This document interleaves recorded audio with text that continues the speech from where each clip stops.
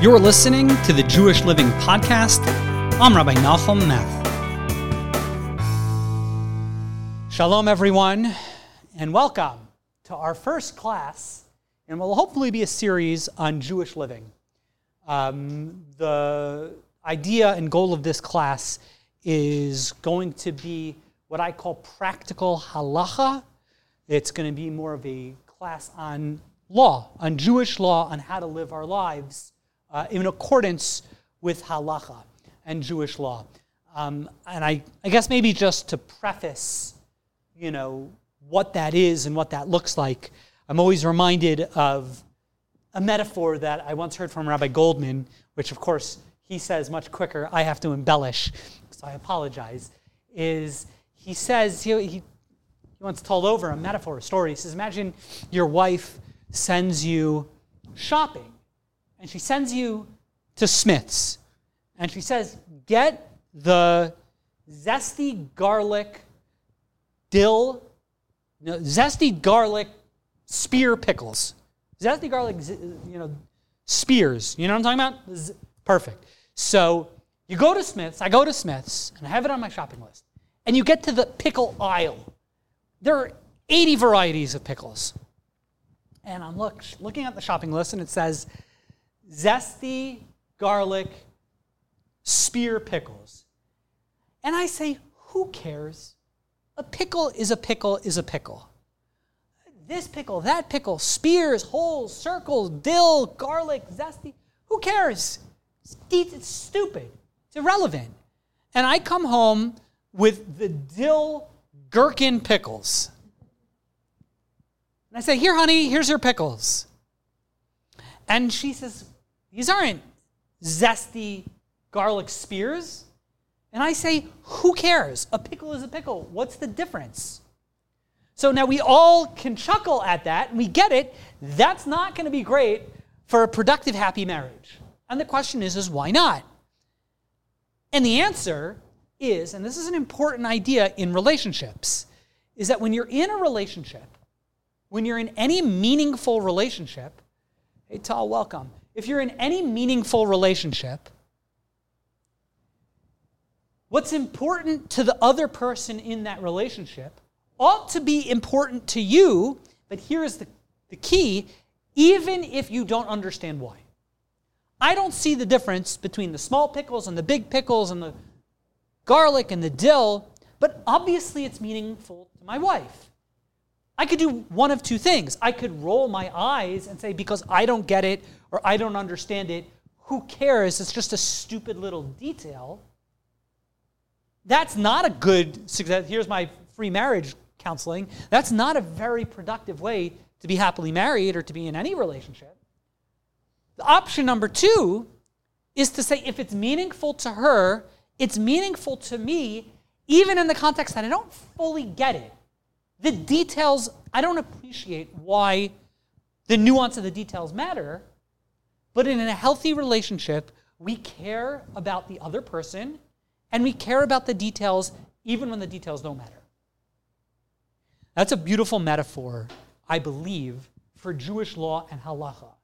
You've probably bumped into the fact that in Jewish law, in halacha, there is a lot of detail and there's a lot of minutia. Now, typically Judaism we break our mitzvahs down into three categories. There are the mishpatim, laws of interpersonal, laws. Typically we think of tort law, civil law, a lot of the laws of bein adam l'chavero, between man and your friend, kindness, charity, not causing any harm. We get those. And we can even understand a lot of the details associated with that. When we get to the next category, there's another category of mitzvah called edus. Literally means a testimony. I typically like to think of them as ritual law, ritual mitzvah. So I would think of like Shabbos as an example. I may not have come up with the idea of celebrating Shabbos on my own, but now that God says, here there's a thing called Shabbos, I get it. It's not like it doesn't make any sense. I get it. I may not have intuitively figured it out on my own. And then there's a third, Passover would be a good example. I may not have on my own said, hey, Passover's, and all the rituals associated, and the matzah and the maror. I may not have come up with it on my own, But now that the Torah says it exists, I get it. We get it why we eat matzah. We get why we eat maror. These things make sense. And then there's a third category of mitzvahs called chukim. I loosely translate it as statutes. These are laws that we don't necessarily understand. The pickles. It's important to understand that in Judaism, the details do matter. Judaism, just like in any relationship, when we talk where one of the defining elements of Judaism is not so much a religion. Obviously, it is a religion. But we need to think about our Judaism. We need to think about it is in the paradigm of a relationship. We're in a relationship with God. Now, God doesn't need us. That's where it's going to break down. It's a metaphoric relationship. God doesn't need us. It's not really two ways in the sense that my wife needs me, I need her, we're a team. We're not really in that kind of team type of relationship, but that is how God set it up. God doesn't need us to do anything. God is infinite, and by definition, someone who's infinite doesn't need us to do anything. But God set up the world and set up the system of Judaism that we interact with God as if we were in a relationship.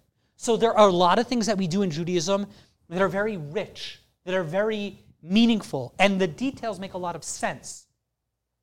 At some point in Judaism, you're going to bump into some details that I don't fully get. We always have to go back to that metaphor. We always have to go back to that pickle metaphor. That we're going to do it, even if it doesn't fully make a ton of sense. So this whole class is going to presuppose two things. It's going to presuppose God is there. God created the heaven and the earth, and God is involved in the history and affairs of mankind, and God cares about what we do. It's going to presuppose that if we're not so comfortable with that, that's for a different class.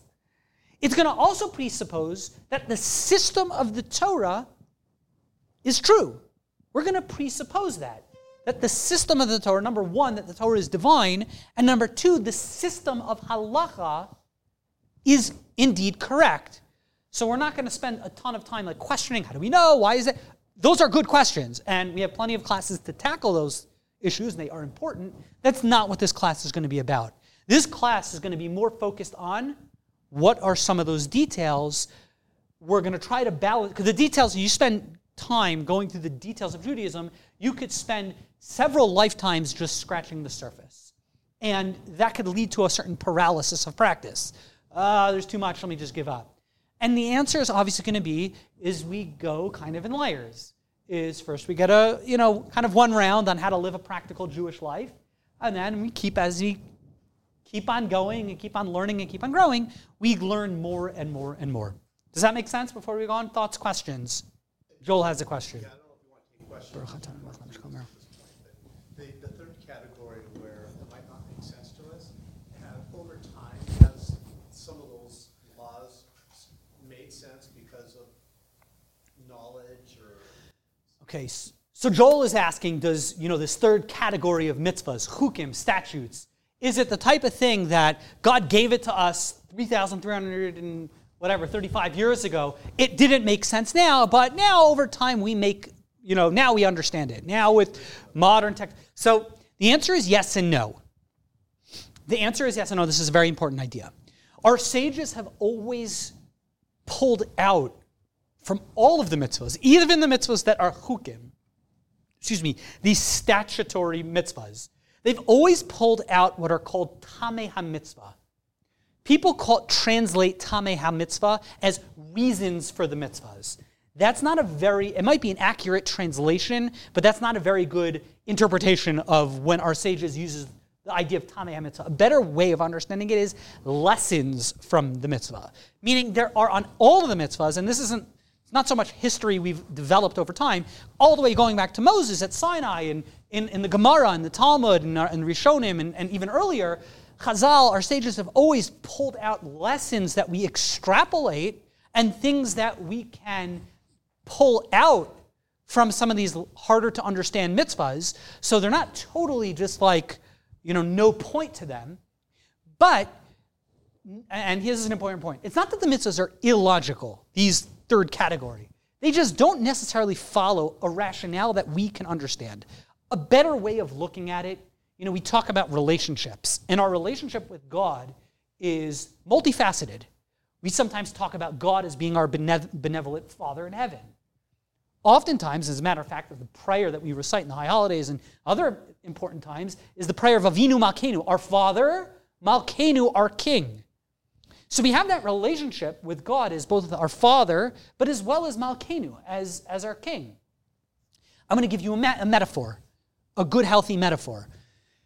You're a soldier in the war. Your name is Private Jones. And Colonel Smith tells Private Jones, your job is to protect Hill 141. Protect Hill 141. And Private Jones says to Colonel Smith, 141? It's just why Hill 141? What's the difference between Hill 141 and 140? I think we should protect Hill 140. Or if he says the whole idea of protecting these hills is a bad idea. We should join the Navy. That's what we need. So we tell Private Jones, that's great. Those are good questions. But if, in a different context, that's a fair question. But in real life, you're a private. Your job, if your superior says, you got, protect Hill 141, you protect Hill 141. And if you don't, we're going to court-martial you and put you in the brig. And not to be super harsh, because that's not typically how we view our relationship with God, is this dictatorial, But to some degree, ultimately, we definitely view our relationship with God as a relationship as we're avodim, as we're servants to God, filling the Ratzon Hashem, God's will. Again, not that God needs us, but that's how sometimes the metaphor of the relationship that we have with God is protect Hill 141, even though I don't necessarily understand why. But to jolt to your point, our sages have said there are things we can learn and lessons perhaps that we can pull out from protecting Hill 141, but it shouldn't, and this is the critical piece, those reasons and lessons will never govern the halacha. They're never going to explain particularly the nuance of the details. Why the north side of 141 and not the south side? You're never going to be able to understand that. That we're just going to, at a certain point, we say, because this is the mandate of God. And that's it. Does that make sense? And that's the important thing. So that's our basic introduction and overview to halacha in general. And halacha is a very important part of Judaism. It's a very important part. If it's our only part, that's also going to be problematic. But it should be a part of our Judaism, is understanding the do's, the don'ts, the what's, and the what-nots. Terrific. I wanted for the next couple of weeks, sort of in halacha is endless, and you can spend forever studying halacha. So what I wanted to do was sort of pick units that might take us, several weeks, if not probably several months at a time, but sort of to go topically. And what I wanted to do, what I thought would be a very good place to start, would be the laws of Brachas. The laws of Brachas. In last week's parsha, we read there's a commandment that a Moabite and an Ammonite, the Moabites and the Ammonites, these were nations back in biblical times, they weren't allowed to convert into Judaism. You're not allowed to accept converts from those two nations. Fast forward, what happened to those two nations? The end of the First Temple era, all the nations got scattered, so they don't really exist anymore. But back during biblical times, the First Temple era, if someone from the nation, particularly men, women would be accepted, most famously, Rus, if you recall. But the Moabite and Ammonite men were not welcome, could not convert into Judaism. Why not? In Judaism, we accept all. What's the problem? Why don't we accept them? Well, the verse says, Asher lo kimnu lachem belechem ubemayim. When the Jews were in the desert, traveling through on their 40-year journey to Israel, they passed through Moabite and Ammonite regions. And the Moabite and Ammonites, I just like saying that, I apologize, it's just fun to say. They didn't come to offer food, bread, water to the Jewish people as they were traversing the land. So therefore, we don't accept them into the nation of God as converts. Seems pretty harsh, right? Medrash, I believe it's the Medrash, explains a little deeper. It says, where did these nations of Ammon and Moab, what was their origin story? And the Medrash says, if you recall, anyone know where did the nations of Ammon and Moab start? There you go, very good. Tal's paying attention. Tal gets 5 points. Is if you recall, Ammon and Moab are children of Lot. Complicated relationship, an incestual relationship, for a different story. But Lot has 2 children, who are also his grandchildren, hence the incest. He has 2 children named Ammon and Moab. Ammon and Moab, welcome. Ammon and Moab. And these 2 children are children of Lot. Who was Lot? Lot was Avraham's nephew, as well as brother-in-law. And Avram took great care of Lot. Lot was in trouble. If you recall the story in the Chumash, Lot finds himself in trouble on several occasions, and Avram saves the day. And the Medrash says, how could it be that here you have Avraham Avinu, Abraham, takes care of Lot, and now your descendants, the nations of Ammon and Moab, when the Jews are in times of trouble, traveling through the desert, and you don't go and offer them water and bread? It's a lack of gratitude.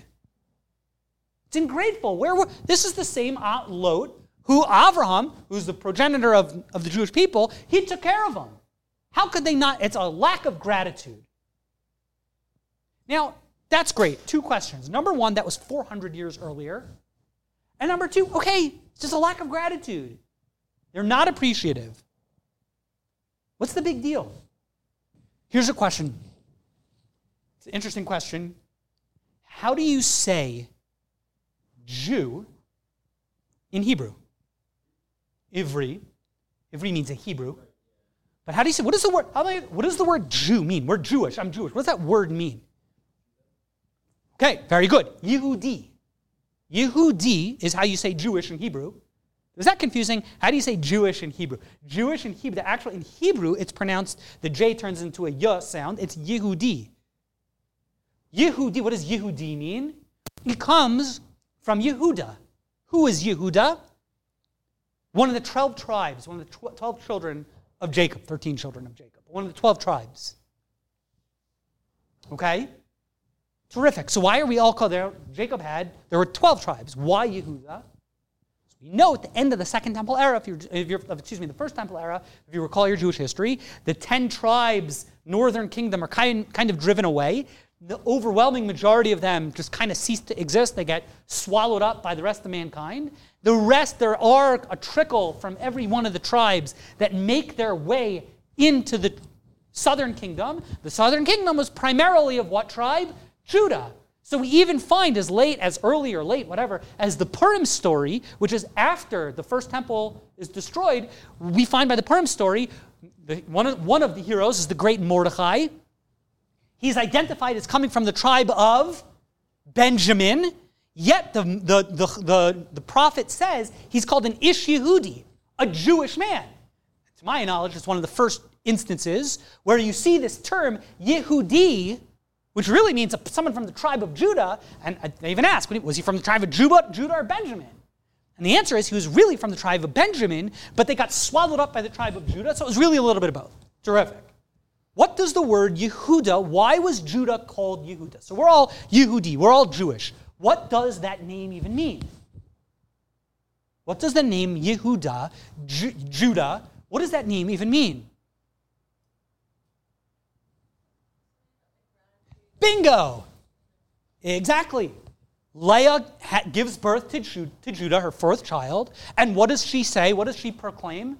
Hapam, this time, Odas Hashem. I'm going to give gratitude and thanksgiving to God. So you want to know what it means to be Jewish? A defining characteristic, a defining midah, a defining attribute of being Jewish is being appreciative, having gratitude, being able to say thank you and recognizing all the good that's in our lives. That's what it means. That's what the literal word Yehuda means, to give gratitude and thanks. Jew means people of gratitude. And you want to know why? We say Ammon and Moab, you can't come into this nation because there's something wrong with your genetic makeup. How could it be if a nation who Avram Avinu, Abraham takes care of you guys, your great-great-grandfather, during his time of difficulty, during his time of crisis. And the progenitor of the Jewish people took care of your great-grandfather, and now here you go. Granted, it's 400 years later, but you're not going to take care of them. You're not going to help them out when you're in a position to offer help. Aside from the fact that that's not nice, much worse than that, it shows a lack of gratitude and appreciation. Gratitude and appreciation is the defining part of Judaism. We say it 3 times a day in the Shemona Esrei, Modim anachnu lach. Thank you, God. We are appreciative of all the good in our lives. Literally, not figuratively, but literally the first thing we do when we wake up, you open your eyes, what should be literally the first thing that you say? Modeh ani lefanecha. That should be the first thing upon getting up. You should say, Modeh ani, I give gratitude and appreciation to you, God, for all the good that you've done in my life. One of the most fundamental, there are many ways of expressing our gratitude to God. And one of the most fundamental ways of expressing our gratitude is whenever we experience anything in this world that we're going to derive benefit from, something good is about, we're about to experience something that we derive benefit from, we should say, thank you, God, I appreciate it. And that's what the laws of Brachas are all about. The laws of Brachas are about showing our appreciation to God. I handed out these little handouts. If you're familiar, hopefully this is a nice review. If not, this is a good, basic starting point. For the next couple weeks, we're going to learn the laws of Brachas. Here you have on this page, you should be familiar, there are 6 primary, there are some more minor ones, 6 primary Brachas, prayers, blessings that we recite before eating any food. And essentially, when we eat food, we're saying thank you. We're saying thank you for the food that we're about to eat. These are the 6 brachas. We're going to spend time over the next couple of weeks. As you will see, the laws of brachas are actually, I don't want to freak anyone out or intimidate you, they're actually remarkably complicated. It's a problem is that they're very, very complicated and nuanced. Here's a guy, I see people getting a little nervous. Don't get nervous. For 2 things. Number one, there's a challenge. The issue is, the problem is, I don't know about you guys, I eat every day, or I try to at least. So it's okay, there's a lot of areas in Jewish law that are complicated. I just, try to avoid them. The laws of brachas are kind of hard to avoid. So I guess maybe you're grimacing even more, like, here's the good news, is 92% of the laws of brachas that you're going to deal with on a daily basis with this course, please God, you can really get a good working knowledge. It's not hard. It's one of those things, it just takes a little bit of time. And we're going to go through some of the most fundamental, I'm going to use the word practical laws that you need to know to live a Jewish life and be able to deal with these laws of brachas. There's a great story. I know someone who got all inspired about brachas. I'm going to do the brachas. There are a lot of brachas. You say every time you eat something, you have to say a bracha. It could be a little overwhelming. And I guess the most important thing walking away from this room, this class, whoever's listening at home, is say a bracha. Say a thank you. It's our pleases and thank yous. That's literally what it is. It's literally our pleases and thank yous. And it's really an expression of our gratitude and appreciation to God. Thank you, God, for giving me what I'm about to eat. And I know someone who she was very inspired by this idea and notion of bracha, saying these prayers. And she said, what? I'm going to make a commitment. My commitment is, I love coffee. She said, I'm going to recite my first cup of coffee every day. It's literally 4 seconds. It's a 4-second commitment. Thank you, God, for my cup of coffee. And she made a commitment. I'm going to recite that bracha regularly on my first cup of coffee. I'm actually going to recite that bracha, and I'm going to actually be kind of alert when I recite that bracha. She said she was so inspired by that. It really began her journey of commitment back to observance, all through reciting brachas. I would also add also through coffee, yet again, demonstrating the magic that is coffee. But it's really a beautiful idea. Thoughts, questions before we go on? Am I making sense? A couple things about brachas in general, which I wanted to... Joel had a question. Can I just say, thanking God for this word? Okay. Or do I have to be... The answer is both, but you have to say the bracha. And here's why, and that's where I wanted to get to.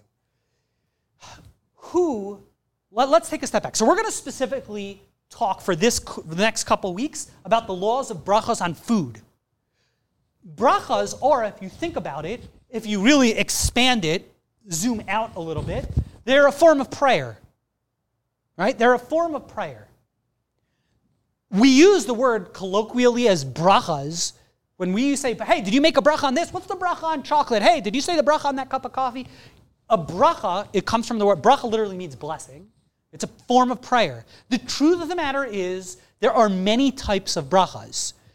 We, in this class, for the next little bit, when I say bracha, almost always I'm going to mean these 6 brachas. The 6 brachas that we recite on food, which are the bracha on bread, the bracha on mizonos, on grain products, the bracha on wine, the bracha, I'm hoping I'm doing this right, the bracha on fruit, the bracha on vegetables, and the bracha on everything else. There are a couple other minor ones which maybe we'll get to later. But before we get here, I want to get to Joel's question, which is, why do we have to recite these brachas? Let me just say thank you. Please, thank you, God. There are a lot of prayers that we recite. There are a lot of prayers that we recite throughout the day. I always go, Rabbi, who wrote the siddur? Right? It's a great question. Who wrote the siddur? I once asked my brother-in-law, who's a very wise person, said, you know who wrote the siddur? The last guy who published it. Because literally, prayers have been composed. It's not like one guy, Moses, came down from Sinai and he said, here is the siddur, the Art Scroll siddur, where Alenu's on page 480, please rise. That's not what happened. Is the prayers have been layered throughout the generations. So as you have some prayers, which are very, very recent, composed within the last 100 years. Some prayers were composed 500 years ago. Not all prayers are created equal. It's important to understand. Here's a key, though. I'm going to give you all an important trick. If you ever see a bracha, Baruch, you're right, everyone familiar with the bracha, Baruch atah Hashem, Baruch atah Adonai, we typically, when we're in bracha situations, we will say Hashem, we don't say God's name, Baruch atah Hashem. If you ever see that anywhere, any prayer, whatever you're doing, if you ever encounter Baruch atah Hashem, again, assuming I'm presupposing, we're dealing with an Orthodox, and that's all I'm going to go with, the Art Scroll siddur, you see Baruch atah Hashem, key. That should be a trigger and a light bulb. Baruch atah Hashem is a bracha. Brachas, as a general rule, there are exceptions, but as a general rule, 90% of the time, but functionally we can view it as 100, a bracha were composed, the brachas were written and composed by the Anshe Knesset HaGedolah, the men of the Great Assembly. And, we'll talk about what that means in a second, and they are going to be the most important prayers in all of the Jewish liturgy. Whenever you see that formula, Baruch atah Hashem, light bulb should be going off. That is the earliest form of prayer and the most important forms of prayer. Who are the Anshe Knesset HaGedolah, the men of the Great Assembly? These were the group of prophets at the beginning of the Second Temple era. Some of them include famous football players like Mordechai that we just mentioned. Daniel. There were prophets that were on the Anshe Knesset HaGedolah. When they composed those prayers, recognize 2 things. Number one, there's a certain wisdom. When they composed the prayers, there's a certain wisdom why this is, an appropriate way of saying please and thank you. Number 2, it's more than just a certain wisdom. It's almost like computer programming. It's never a good question is if you ever look at computer code and you're like, I don't think that colon should go there. That doesn't work. The ignorant guy like me, that colon, even though I don't understand it, it does a whole lot. And if you delete that colon, your whole program falls apart. Understand brachas, Baruch Atah Hashem, whenever you see that, these are composed by the Anshe Knesset Gadol, the men of the Great Assembly, of whom many were prophets. Which means it's not just, the Art Scroll always says, it's not just inspired poetry. It means there are many, many, many deep layers behind the language as well. Don't mess with it. Don't mess with it. At the same time, to the question, does that mean, therefore, we should just be mechanically reciting it? The answer is no. We should also be putting our mind into it so that when we say a bracha, when we say a prayer, we're thinking and we're cognizant over what we're saying. People ask me all the time, Rabbi, why? Let's talk about davening. Shmona Esrei, the most important part of the davening, the Jewish prayer, the Shmona Esrei. 18 prayers. Why do I need to say that? Let me just go and compose my own. We were just talking about that, right? Just compose my own, thoughts and prayers. And the answer is, there is a place for that as well. That is very important. You should pray in your own words. It's not either or. You should also follow the text that's been prescribed for two reasons. Number one is, I happen to find, as I meant, it's really those two reasons that I just described. There's a certain wisdom to it, to following a script. We were talking earlier, imagine every day, 3 times a day, I have to compose a poem. That's really hard. I'd rather just follow an organized outline. Most of the prayers in the Shemona Esrei, most of the prayers that we pray throughout the day, and all the brachas, there's a certain wisdom to it. They're not arbitrary. They make a lot of sense if we stop and just are conscious and have a certain mindfulness of reciting them. We will, I think people, how about this? I challenge you, be mindful of the brachas that you recite for a month. You will probably find there's a lot of meaning and depth to it. At the same time, yes, it can become mechanical, so you need to fight that. You can also put in your own words. There's nothing wrong. I would say it's both. But don't skip. If you see Baruch Atah Hashem, don't skip that. That means it was authored by a prophet. Those prophets knew what they were doing. Does that make sense? They do. What I did was, on this page, you see that hey? I didn't want, it actually originally had the name of God in there. That stands for Hashem or Adonai. Because I didn't want it, so that is the name of God. Yeah, it's fine. I mean, treat these pages with respect, but it's the actual name of God and the Yud and the Hey and the Ba. We don't like putting those on pieces of paper in case something happens to it, but it has the name of God in it. Everyone see it says Baruch Atah Hashem. These are all prayers. Who composed these 6 prayers? Prophets. Again, it's not inspired poetry. This is the real thing. Again, zooming out just for a second. I mentioned there are a lot of brachas. There are different categories of brachas. In my mind, this isn't I didn't come out of this at the Talmud. In my mind, I lump brachas into 5 categories. And it's helpful just to understand this for a second. I see 5 broad categories of brachas in general. The first category are what I would call birchos hatfilah. Prayers, blessings of prayer. Classic example, Shmona Esrei. We recite these prayers on a regular routine and rhythm. 3 times a day, Shachras, Mincha, and Mariv. It's part of our davening liturgy. Birchos HaTfilah, routine prayer. Category number 1, there's a time and place. Maybe we'll get to that next semester.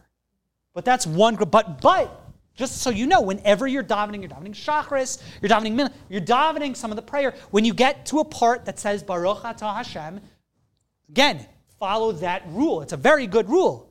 That is a more important part of the prayer. Does that make sense? It's a good key. Birchos HaTfilah, blessings of prayers. That's category number 1. Category number 2 is called Birchos HaMitzvos.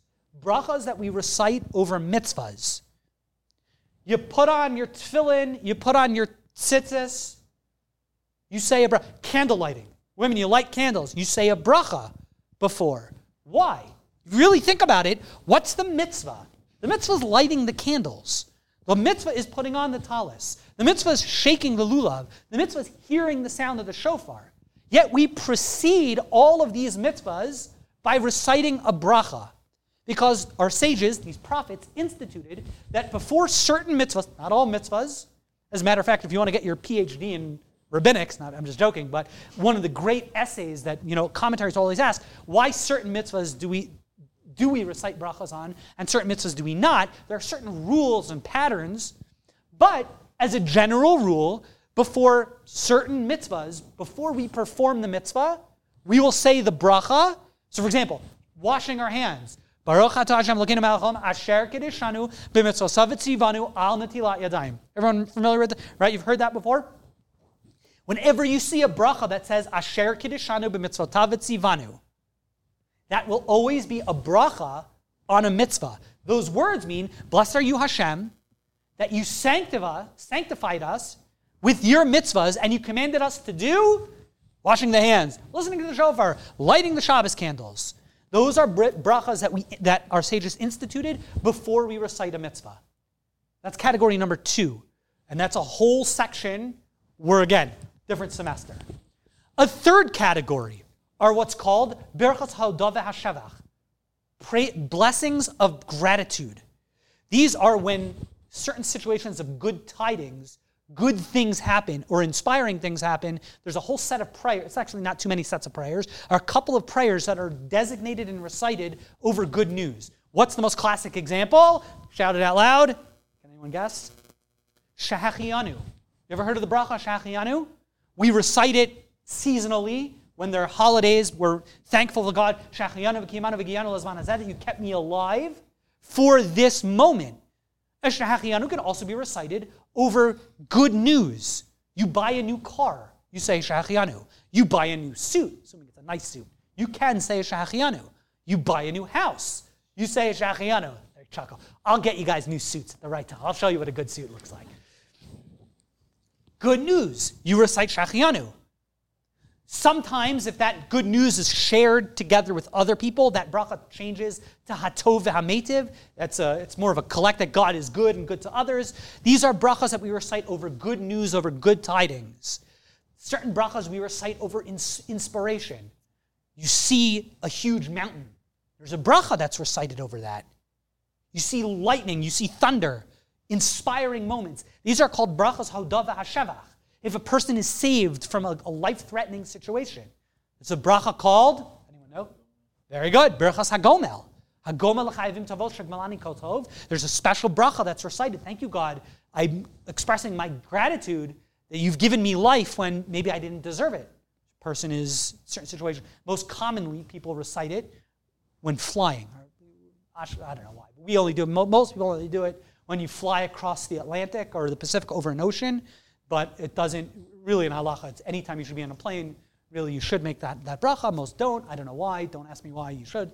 But that's what most people do. Sephardim definitely do. But even Moshe Feinstein would say you should. But not for now. That's a third category called Brachas Ha'odah v'Hashevach. Should women recite that bracha? Yes, but we'll talk about that later. Not for now. That's the third semester. Those are the brachas of Ha'odah v'Hashevach. There's a fourth category, which I don't know what it's called. I'm just going to call it miscellaneous. There are a bunch of brachas that I can't figure out what they are, so I'm going to stick them in that category. There is sort of like a miscellaneous fourth category. And then there's a fifth category. There's a fifth category of brachas called Brachas HaNehenen. Brachas that we recite when we receive benefit from this world, says the Talmud. Rabbi Levi Rami Ksiv. Rabbi Levi, so rabbi living in, I'm assuming this is in the Amorac period, asks, there's a contradiction of verses. Ksiv, the verse says, La Hashem ha'aretz umloa. To God is the entire earth. The earth that we are on. Who owns it? God. The Ksiv, yet there's another verse that says, Hashemayim l'shemayim la'Hashem. The heavens are God's domain. Ve'aretz nasan livnei adam. But to the earth, God gave to mankind. Asks Rabbi Levi, which one is it? Is it Hashem ha'aretz umloa, that the earth belongs to God? Or is it ve'aretz nasan livnei adam, that God gave them the universe, the land, to mankind? Which one is it? He says, I'll answer you. Lo kasha, it's not a question, it's not a contradiction. Kan kodem bracha, the verse that belongs to God, as it were, that's before you recite a bracha. Kan la'achar bracha. becomes man after we recite the bracha. Talmud goes on to explain that when we recite a bracha, it gives us permission, as it were, to benefit from this world. The truth of the matter is, there are several types of Brachas Hananen. There are actually, if you might be familiar, some of the benefits that we derive pleasure from in this world that we recite brachas on are for fragrances. Havdalah, is everyone familiar? You say the bracha of Borei Mine Besamim. There's a special bracha on fragrances. The truth of the matter is, you might recall when we wake up, part of the morning liturgy, there's a sequence of, I believe it's 15 brachas. Asher nosam lasachvi vino la'avchen ben yom v'ben laila. All of those brachas are actually brachas. Those are daily things that we get. Roka haaretz al hamayim, that God expands the earth on the water, that nosan layoef koach, that God gives us strength. All of those brachas, according to most, are actually in that category. We're going to be spending this next, I guess we'll call it semester, focusing on a very specific area of Brachas Hananen, these brachas that we recite on things that we derive benefit from, and those are the brachas that we recite on food. Because there is going to be a lot, again, as I mentioned, these are very practical, and they're far more nuanced than some of these other categories that we've discussed. I just want to end with maybe a few more things, and we'll call it a night or a day. It's an amazing, maybe just to continue in the Gemara. The Talmud says, we'll conclude here, it says, Amar Rabbi Chanina bar Papa, great Rabbi Chanina bar Papa said, Kol hanenem min ha'olam hazeh b'lo bracha. Anyone who derives benefit from this world without reciting the bracha first, ki ilu gozel la'hakadosh baruch hu. As if you're stealing from God. Okay, I think we got that. You're not really stealing from God. God doesn't need our bracha. God doesn't need our prayer, but you owe it. It's a responsibility. So in a certain sense, by not fulfilling your duty, it's a form of theft. I get it. But it also says, he says, kilu gozel me'hakadosh baruch hu. It says if you stole from God, but it's also as if you stole from Knesset Yisrael. It says if you stole it, you stole from the Jewish people. What did you steal from the Jewish people? So I didn't recite a bracha. I didn't steal. Maybe I didn't do my own responsibility. How did I steal from you? And the answer, Rashi alludes to it, but Marsha says it more clearer. When we recite a bracha, we're expressing our gratitude and thanksgiving to God. When we do that, and I believe it is very deeply, Rashi says what we're in the Marsha says it more clearer. When we do that, God, as it were, is smiling in heaven. And he then bestows blessing in a virtuous cycle by continuing to shower blessing literally on the fruit of the world, on your paycheck. I guess the modern day equivalent. And when we eat food from this world and we don't express our gratitude to God, as it were, says Rashi, we're now, in a certain sense, cursing the food. So when you eat without making a bracha, it's not just that you're hurting your own spirituality, you're stealing from your neighbor. Because had you recited that bracha, you would have brought more blessing down into this world. Brachas, the laws of brachas, are, again, don't get too freaked. They're not too nuanced. You just need to learn them and you'll be fine. You can master them. I'll tell you a story. And I believe this, I know the laws of brachas pretty decently. I've studied them over the years many times. A lot of things. I'm always learning new stuff every day. But I owe a tremendous gratitude, speaking of gratitude, to my 9th grade rabbi. I was in yeshiva in 9th grade in high school. We actually went through this book. These are the two best books in Hilchos Brachos. You don't need to get them. You might find them helpful. If you're going to get one, I suggest getting the aptly, colloquially referred to as the grapefruit book. Can you guess why? Right? It's by Rabbi Bodner. It's a very good book. Their Art Scroll has another very good book. They're both very good. You don't need to get them for this class. we're going to go through it in more practical detail. How about that? We're going to sift out what you need to know, what you don't need to know for further reading. But we went through this book in 9th grade, and again, my rabbi taught me on a very, 9th grade level, and I got it. And that was enough for me to it stuck. You just get it, you learn it. He drilled us, we had some tests and stuff like that, and I learned Hilchos Brachos, and I learned the laws of Brachos pretty decently. So, B'ez Hashem, please God, it's my hope and prayer. I'm going to encourage everyone to stick to this program, to stick to this group, and in a couple months' time, we'll be experts in at least practical laws of Brachos, and then we'll continue Mechayel Achayel from strength to strength. We'll go on to the next unit. All right, thank you all for coming. We'll end here. You've been listening to the Jewish Living Podcast with Rabbi Nahum Math. Please do us a favor and like and share this podcast, ask a question, or leave a comment.